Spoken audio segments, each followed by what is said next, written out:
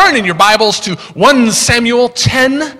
1 Samuel 10, I was doing some personal reading, and there was this passage. And I don't know about you, but there are passages in the Bible that just kind of hop out at you. You ever had that happen, and it doesn't particularly minister to you? It doesn't convict you of any sin. You just read it and you go, that was weird. What on earth does this mean? And when I read the Bible, a little movie plays. You know what I'm talking about? A little movie plays in your head, and you're kind of imagining things, and you're imagining the characters. And the closer you get to reality, when I was a teenager, it all seemed like Shakespeare, and not because I was reading KJV. It just seemed outlandish. It seemed bigger than life. You know, nobody just like broke each other's hearts. Then they killed them and cut them up into pieces. You know, and you're like, golly, you know, what does this mean? So as I've gotten older, the Bible has gotten realer, if that makes sense. It's gotten more intimate. I understand it more, and I understand the motivations behind those characters and how they act, especially the murder part when I'm driving on Hall Road. I understand it so much closer. And so I'm reading 1 Samuel 10 and verse 3, and I read this, and I thought, that's funny. And so I wanted to dig deeper, and as I dug deeper, I found this really strange concurrence, and it's all about goats. So today's message is called, Don't Bring Your Goats to Christmas. Goats not allowed at Christmas. And so let's throw up 1 Samuel 10:3, and we'll read that. So no goats at Christmas. Please check them at the door. Here we go, 1 Samuel 10:3. If you got it, say, yeah. Oh, good job. If you're a youth, you're trying to do it on your phone, and it still hasn't loaded. This is called an analog Bible. It's called a book. You might like it. Then you will go on from there until you reach the great tree of Tabor. So what's happening here is Samuel is getting ready, and he's anointed Saul. Saul is going to be the king. It's not a great thing. He shouldn't be the king because God didn't design it to be a kingdom, but he and the people and everybody wanted this. So some of the most dangerous moments in my life is when God has given me exactly what I wanted. How many know what I'm talking about? And so this guy is super good looking. He's got it all together. And he gets ready to go be the king. And he's got these like series of confirmations. And so this confirmation is what we're reading about. So you go to this great tree of Tabor. 3 men going up to worship God at Bethel will meet you there. One will be carrying 3 young goats, and in some translations, it's one will be carrying 3 young goats on his back. So I like that. Another 3 loaves of bread, and another a skin of wine. Verse 4, they will greet you and offer you 2 loaves of bread, which you will accept from them. Let's pray. Heavenly Father, I just thank you for this word that you've put on my heart. Father, I struggled with this because of its incredibly dynamic nature in our lives and how it translates. So, Father, if you can't speak through me this morning, speak in spite of me. It's a message timely for the season. God, give us today our daily bread, and give it to us hot and warm. In Jesus' name, amen. All the Germans are like, hot and warm bread. I'm paying attention now. I have a German wife, so that's why So I am a youth pastor. It explains a lot. And as a youth pastor, I deal with teenagers, and I love teenage culture. I don't love it in that I think it's great, because I think most of it stinks, like it's weird and, you know, whatever. But mine was too. Teenage culture is weird. But, like, I love it in that I'm fascinated by it. And one of the ways in which teenage culture really fascinates me is in how you get people to do stuff. In incentives and punishments. You know what I'm talking about. And how many of you have had teenagers or currently have teenagers? Okay, I have 4-year-olds. They just turned 4 on Friday, and it works when mama says, you just wait till your daddy comes home.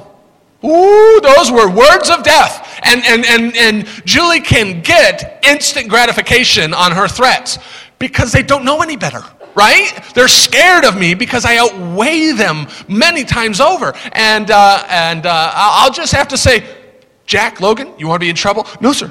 I got them saying no, sir. They're good Southern boys. And I say, you want to be in trouble? No, sir. Okay. All right, they're PKs, so I got to really keep them wrapped in. They're going to be crazy anyway. So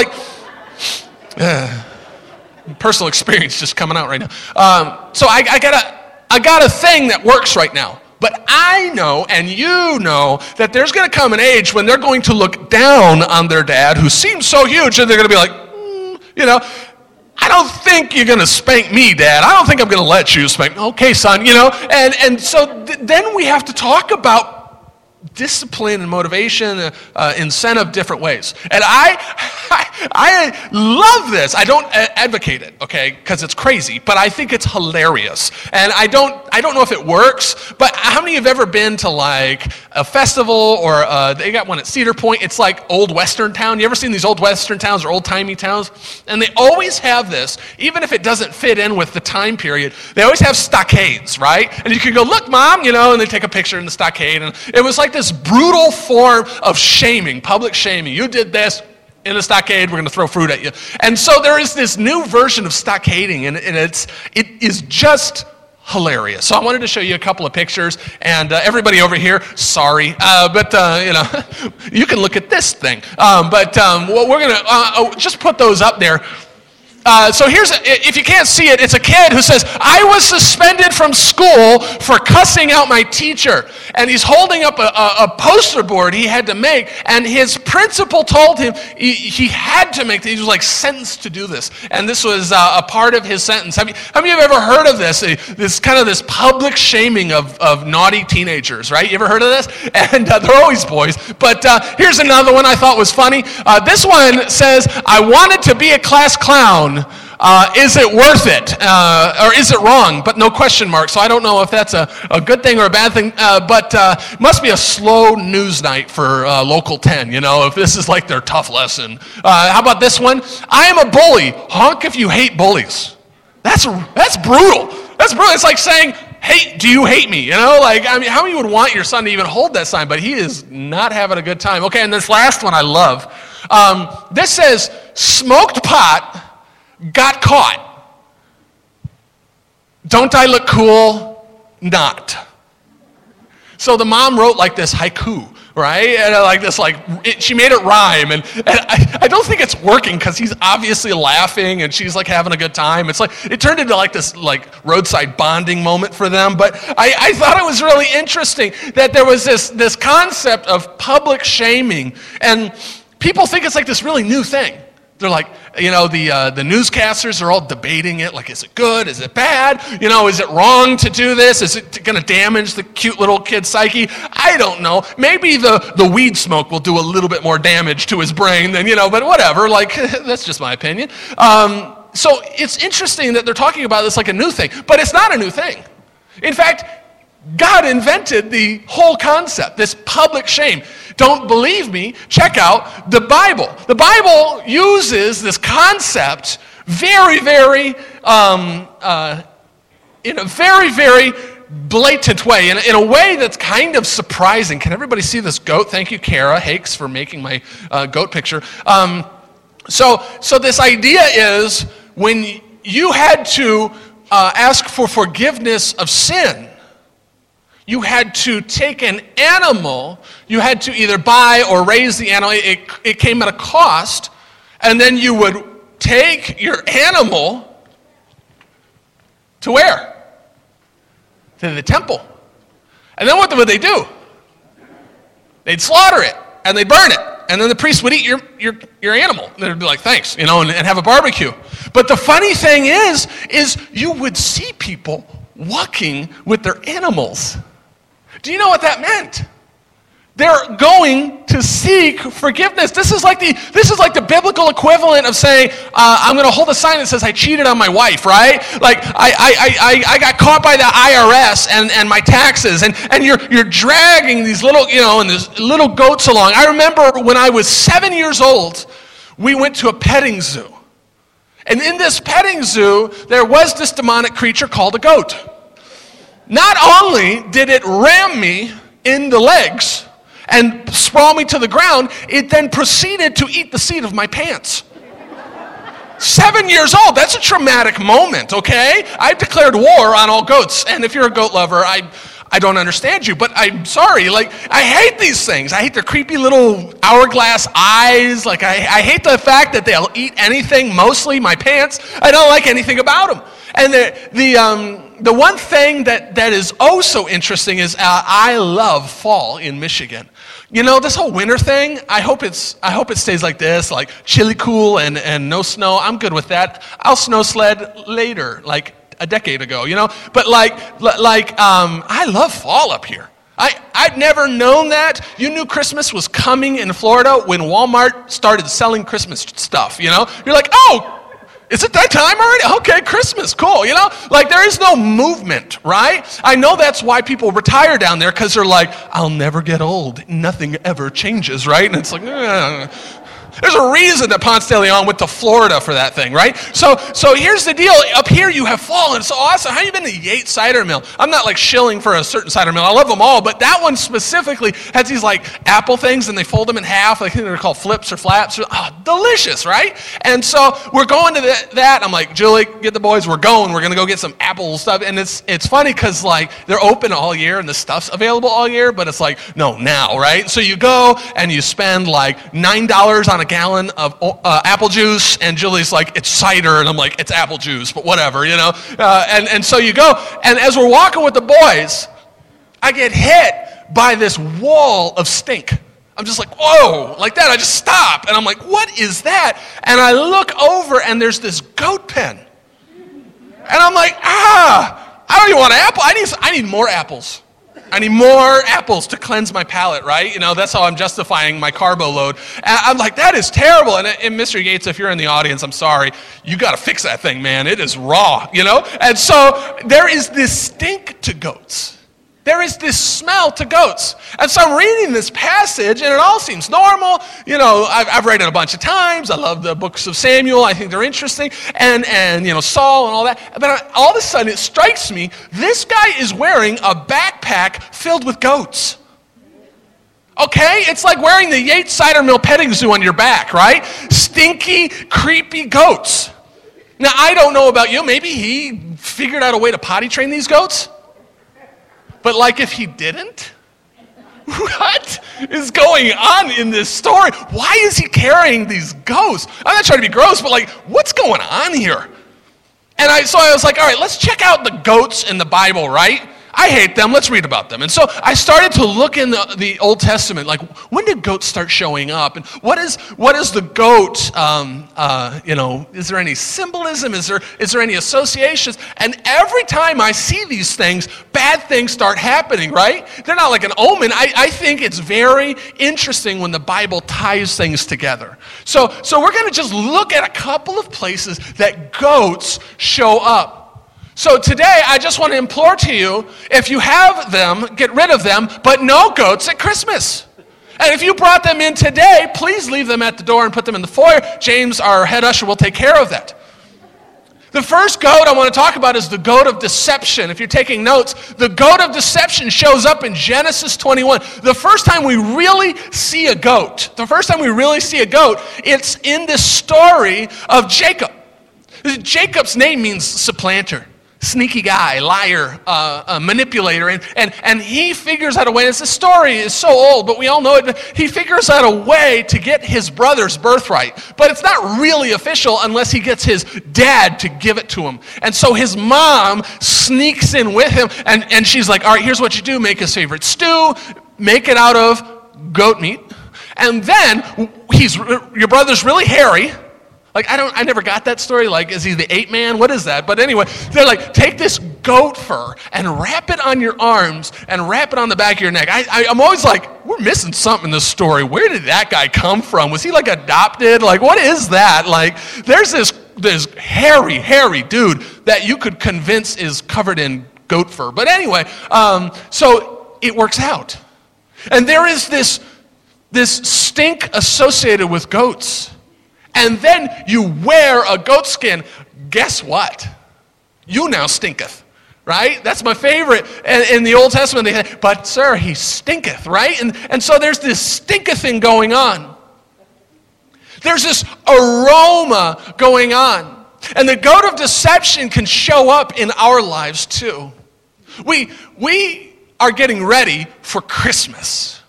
Now, Christmas is a holiday. It's a holiday we as Christians should own. Forget Santa Claus. We got Jesus. Forget, all this other stuff. We've got Jesus. And yet, when Christmas comes around, it is probably the most stressful holiday on earth. You got all these people in your house, or worse, you're going to their house.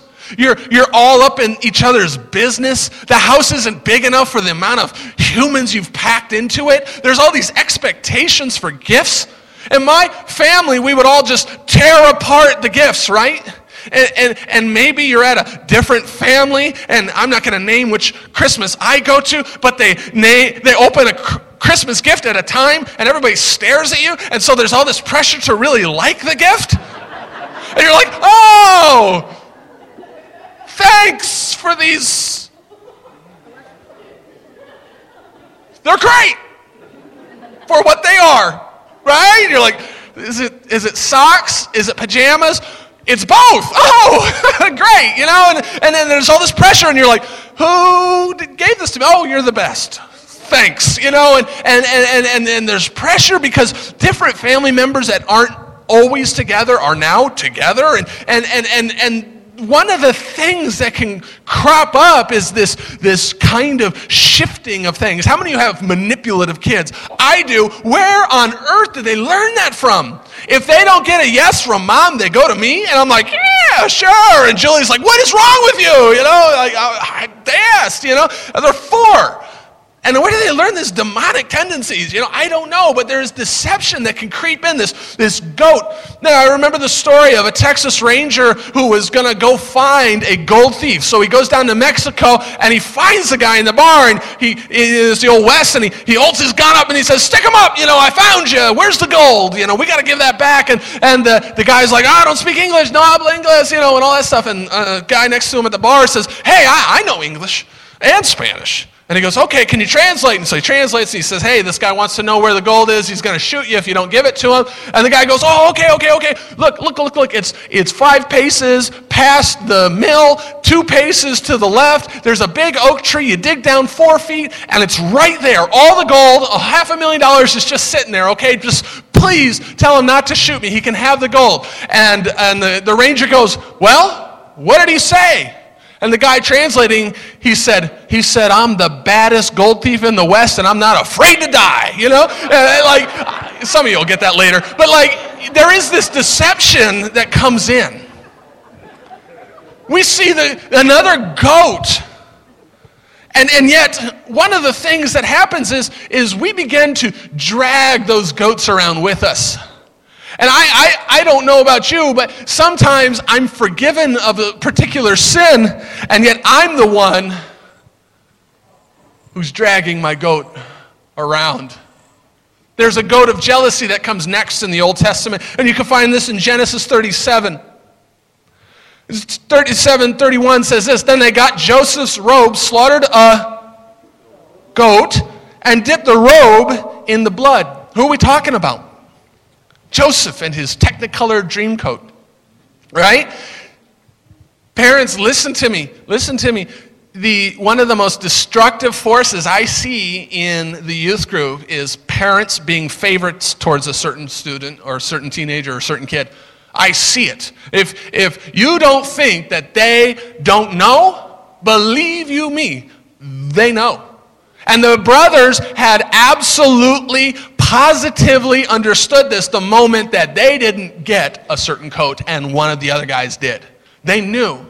And I see this happen, and it's so painful, and you can understand why a parent would feel this way, but maybe they have a split family that they've united, and the one son is not of his blood, and the other one is of his blood, and there is a preference there. There's a favoritism there. Well, the kid who's been grafted into that family feels that.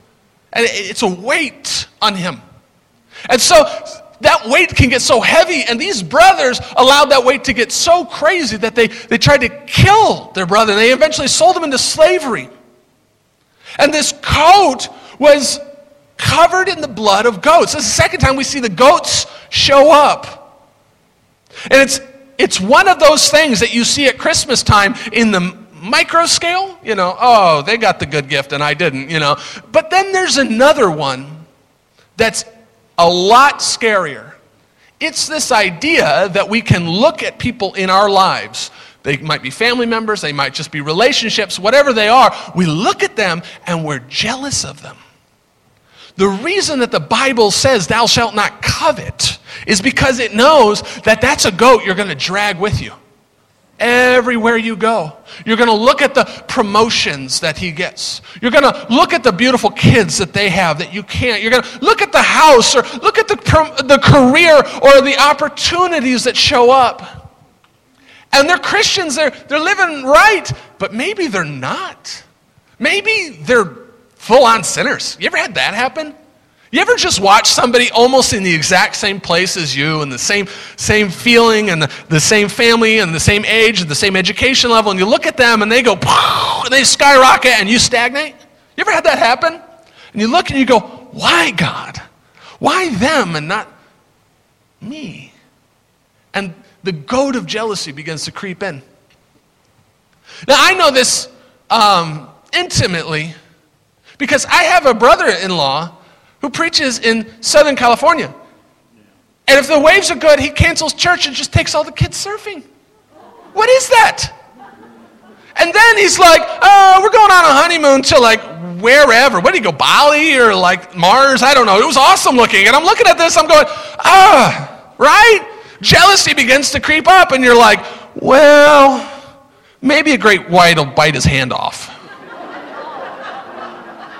Maybe it'll rain the whole time during his honeymoon. I don't know. You know what I mean? Like, maybe all his hair will fall out. That would be justice. No, I don't. Sorry, John, on the video. I'm sure he's watching. Like, you can allow these thoughts to fester, though, can't you?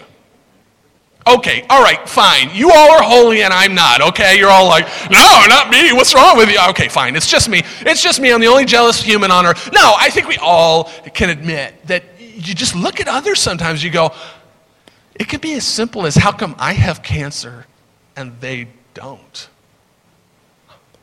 It's hard to have a mom who has battled brain tumors over and over and over again, and then you look at other people and they live to be like 500 years old and they look like they're 30, and you go, what's the deal, God? God is fair. There's multiple Bible verses that reminds us that God is fair.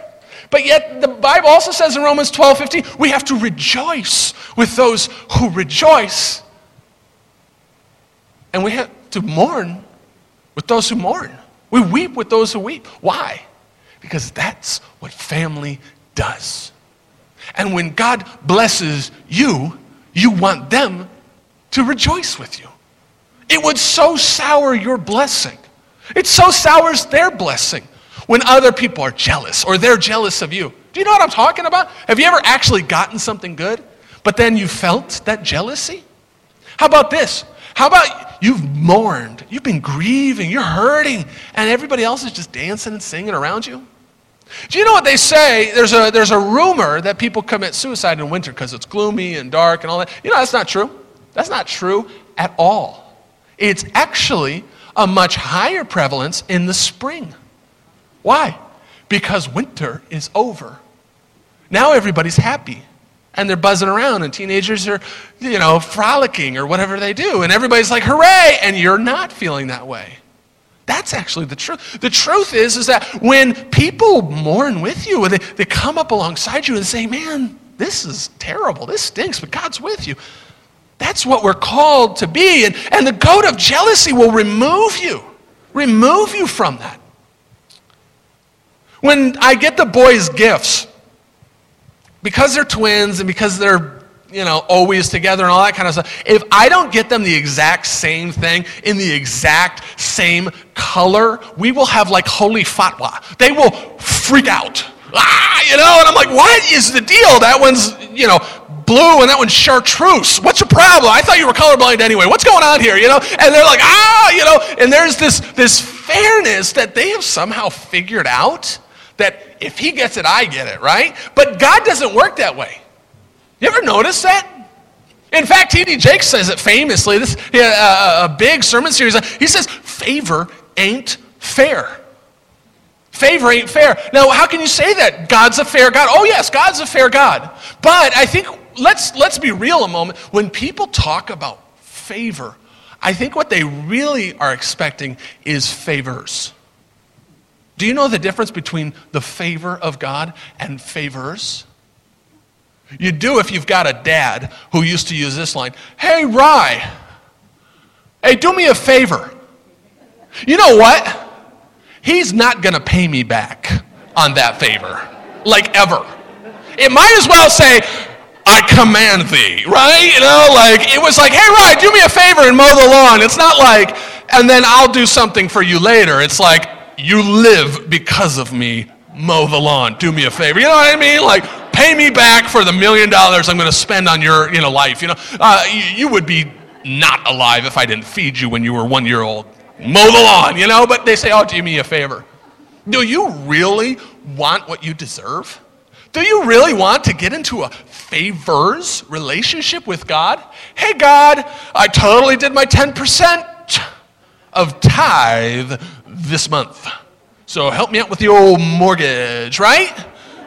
Let's get that Disney cruise rocking and rolling for February, that'd be awesome. But there is this favors relationship a lot of us have with God.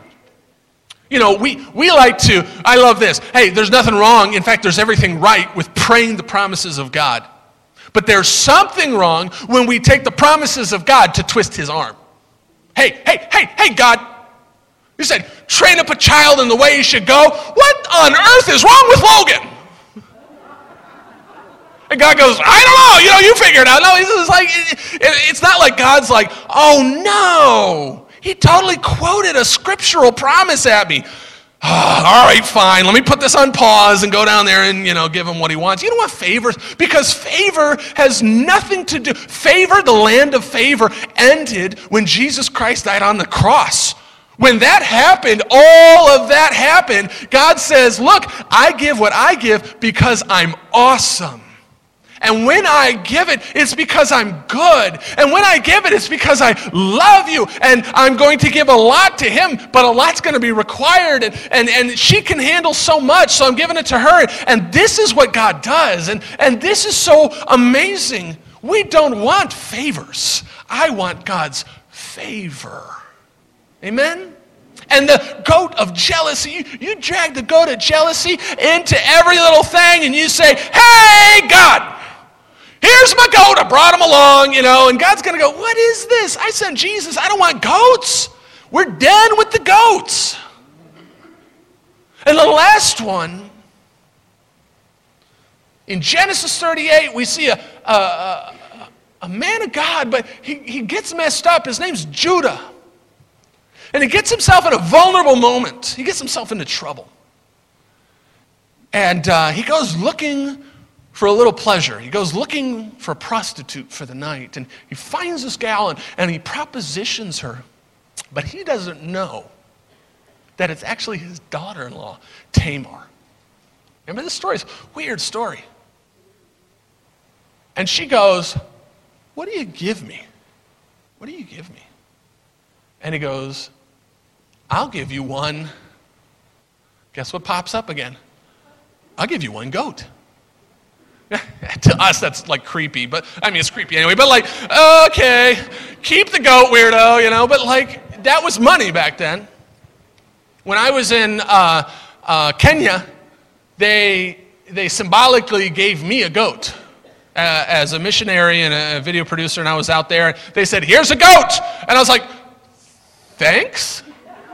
And they're like, "Now we will kill him and eat him for you." And I said, thanks, So I had this African barbecue and it was delish, but I was like, what's the deal with the goat? And the translator said, we don't have money. We are shepherds. This is our currency. They just paid you a year's wages.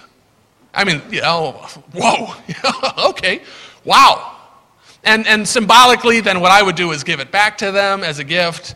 It was really sweet. But this is how this worked. She said, I want to go. And this goat is called the goat of immorality. And the thing about goats is they stay with you. The smell colors you. It affects you in your relationships. And you come into worship and you can't get close to God. And all this. I have young people come to me all the time. They're like, I just don't hear God. I don't know, and all that stuff. And look, I have had people come up to my mom and say, the reason you have cancer is because you're in sin. Those people are dumb, right? Like, they're dumb. Okay, that's not how it works. Jesus dealt with that. He's like, no, okay? But there is this thing that if you're in sin, you're going to have a tough time. I preached the whole sermon to the youth earlier, and it was titled, Sin Makes You Stupid. Because people in sin do really dumb things. And the sin of immorality starts to creep in, and it can affect the relationships. Maybe you've made some immoral mistakes. Maybe those things are coloring you, and now you are dragging that goat around. Sure, you've asked Jesus to forgive you, but boy, you just feel the weight of your flock. Young people, listen to me. There's another goat. I mean, it goes on and on. It's crazy. It's crazy how these threads, I love that about the Bible. There's this goat in Samson's life. Did you know that? So Delilah goes, what do you give me? Guess what happens? And look, I don't want to step on any toes. I'm just going to preach it like I hear it from Jesus. Guess what happens when a Christian girl marries a secular boy? You can go to Target. You can register at Bed Bath & Beyond. But you're going to get a very special gift when you are unequally yoked. A goat. Listen to me, young people. Marry people who have had the same experience with Jesus that you have. Or you will get goats instead of flatware. Okay? Your wedding gift will stinketh. Can I hear some amen from the parents? Come on now. All right. Marry Christian people. All right, now I'm going to step on the youth's toes because that's funny. Date Christian people because dating leads to marriage. Please date Christian boys, girls. The girls in the youth group know. If they're dating a non-Christian boy, it will get out and I will find out. And I will be nosy and in their business. And I will be all over that boy. I'll be like, hey, how you doing? How you doing? Can I tell you about Jesus? Do you know anything about that? I have scared away boyfriends. Oh, I'm good at it too. I have two sisters and by God, I will scare them away. Because I know that I'm not going to go to a wedding gift registry. They're going to get married eventually. How crazy is that? Eventually they're going to get married. And we're going to go to that wedding, and I will not be setting my crock pot on the table next to somebody else's goat. You mean? You feeling that? Samson gave Delilah a goat as a wedding gift. Gross. Here's the nice part. I don't know what you are carrying, but I'm willing to bet it's not as horrible or nasty or gross or smelly as all of the garbage that the heroes of faith have done. This Bible is not filled with clean-smelling people. They didn't even invent deodorant during that time. They were horrible, mistake-filled screw-ups. And yet the wonderful part is my favorite part to preach off in the whole world. It is the wonderful, unsearchable, unfathomable grace of God. The discarded wreckage of humanity that litters the stories of the Old Testament and the New Testament. I mean, think about guys like Jacob grasping until he has this wrestling match with God. And God breaks him and bends him. And he says, look, you used to be called liar. You used to be called supplanter. Now, I don't want you to pick that goat up again. What would have happened in Jacob's life if he said, no, I'm Jacob. You can't rename me. I'm Jacob. I've done bad things. I'm a bad boy. Look. What a nightmare. We would not know the Bible in the same way because he wouldn't be a hero of the faith. How about this? What if Samson, at the end of his life, as he's getting ready to push onto those things, instead of calling out to God for the strength to come upon him, he said, you know what? Forget it. I failed. We would not even know his story. We would not even know if Samson held onto the goat. He failed at most of his life, but in the end he redeemed himself. What a beautiful story. David, a murderer, an adulteress. And yet, one of the things I find so interesting is the moment that David buried his goat, the moment after all the pain, after his firstborn baby dies, the whole deal. You know what's interesting? Is that those are his best psalms. I mean, I love Psalm 23, but the ones that touch my heart actually come after his Psalm of Lament in Psalm 51. Yeah, Psalm 119, all these beautiful. God says, hey, look, write your songs and get rid of the goats. He was a warrior poet, but after all of that pain, he became a poet warrior. God said, look, I can redeem this. I can bury this. I can get rid of this. I can throw your sin, David, into the sea of forgetfulness, and then I will put up a no fishing sign. No more going for the goats. How about Simon Peter? Amazing. He's chosen by God to preach the sermon on the day of Pentecost. I would have picked John. I mean, John stayed faithful. John was a good man. John did it. He's the one who loved Jesus. And yet God says, no, this loser over here, I love that. I don't have to be talented. I don't have to be good looking. I don't have to be Saul. I don't have to be anything. I just have to be available. Paul the apostle, I mean, that's an easy one. How about Rahab the prostitute? Here's a woman that had the scarlet letter. She was an adulteress for money, a professional adulteress. I mean, that is the ultimate, here's your Hester Prynne perfect story of a prostitute, and yet God rips off her scarlet A and gives her a scarlet cord.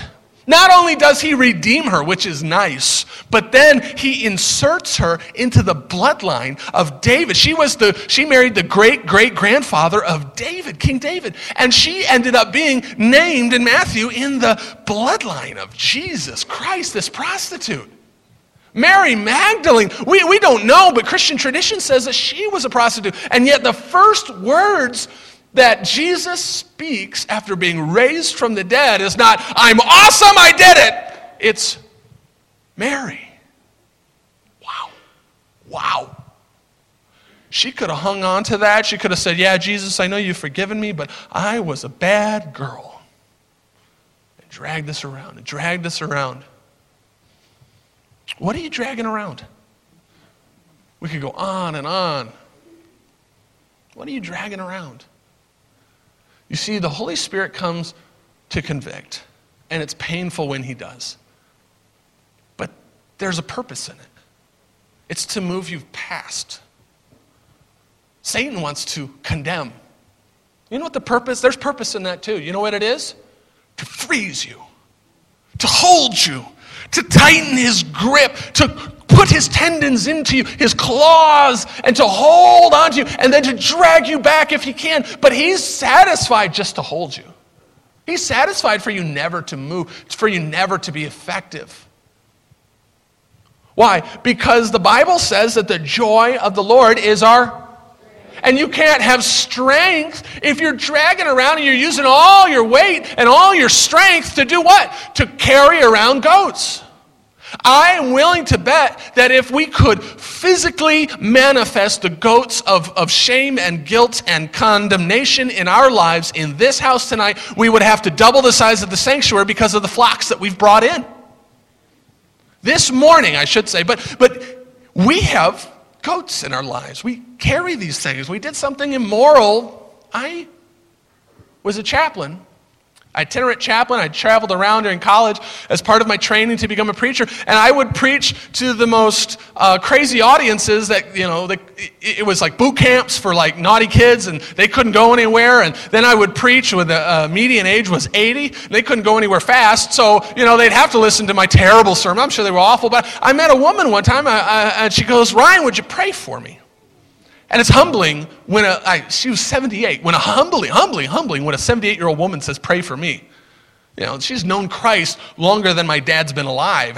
What am I supposed to pray for? I said, "Anything. What can I pray with you for?" And she goes, "When I was in my 30s, I did this. And I know God has forgiven myself, but I can't forgive myself." 30. You've been carrying that around for over 3 decades? You've just been carrying that weight, and we prayed, and she cried, and she goes, I feel light. I feel lighter. I feel free. What just happened?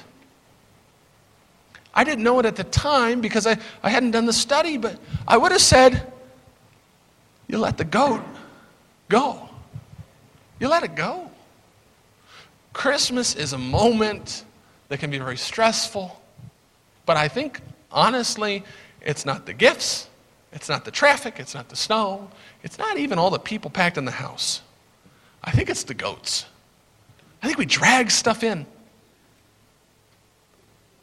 There are consequences we have to live with, for sure. You kill somebody, you go to jail. But there is this thing where Jesus says, look, because through Christ Jesus, the law of the Spirit who gives life has set you free. There's now no condemnation.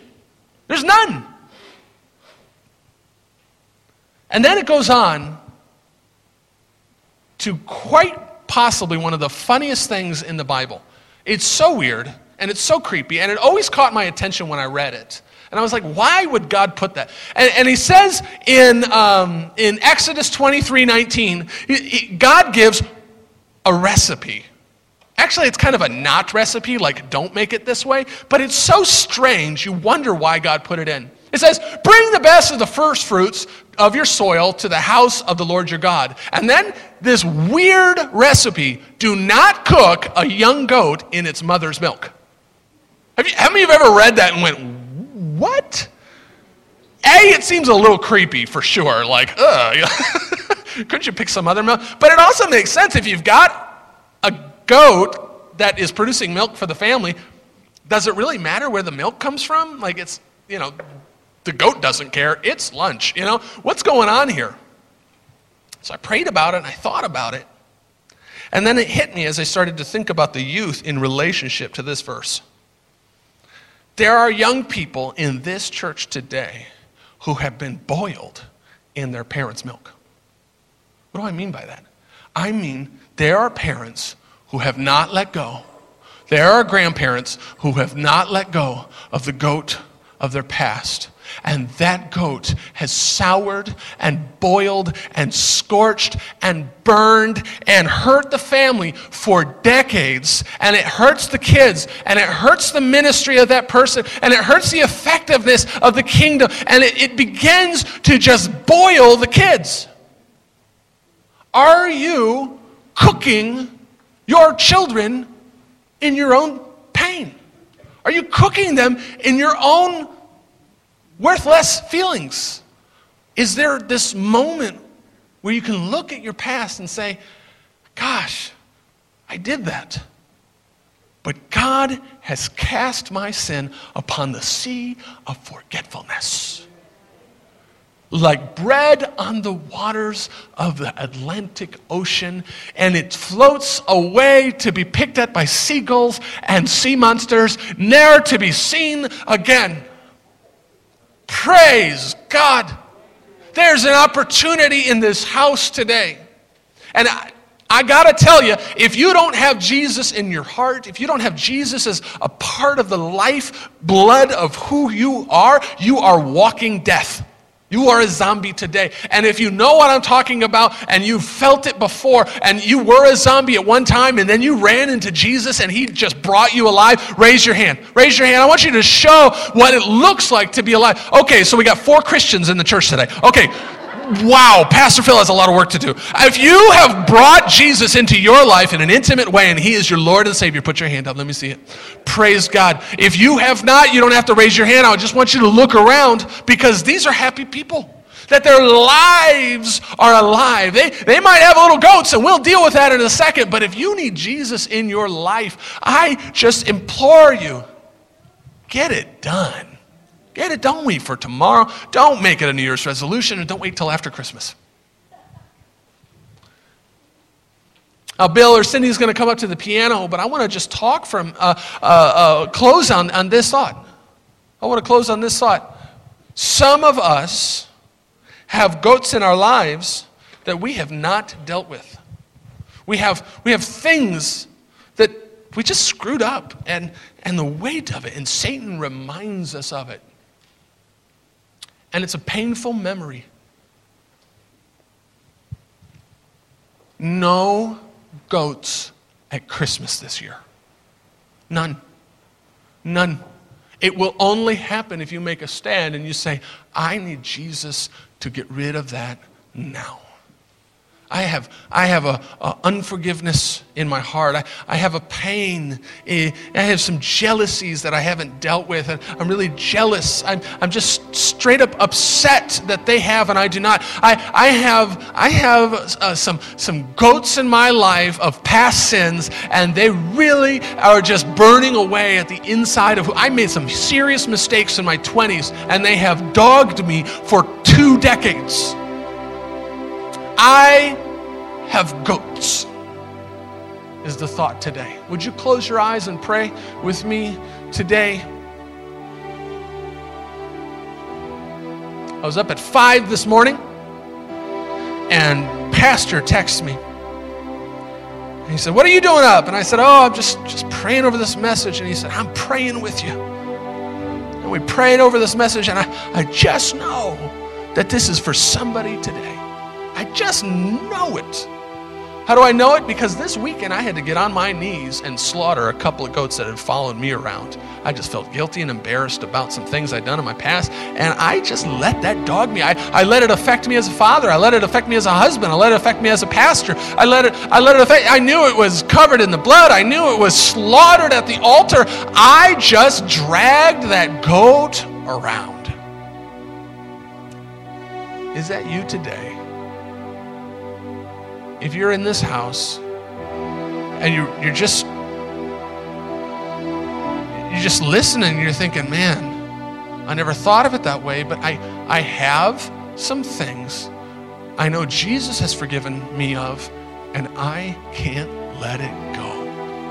I can't let it go. I'm holding on to it, I'm grasping it. I'm hanging, it's on a backpack on me. I feel like the weight of the world. How many would just be honest in this moment? Nobody's looking around. It's just you and God. But you would, this act of physical expression will actually enhance your faith. I promise it. You would just say, Ryan, that actually is me. You're one of those things. You mention something I'm dealing with. Would you just throw your hand up and say, yep, pray for me? Sure, all over this house. You're not weird. It's normal. You're not strange. It's something that a lot of us, not all of us, but a lot of us deal with. Okay, you can put your hand back down.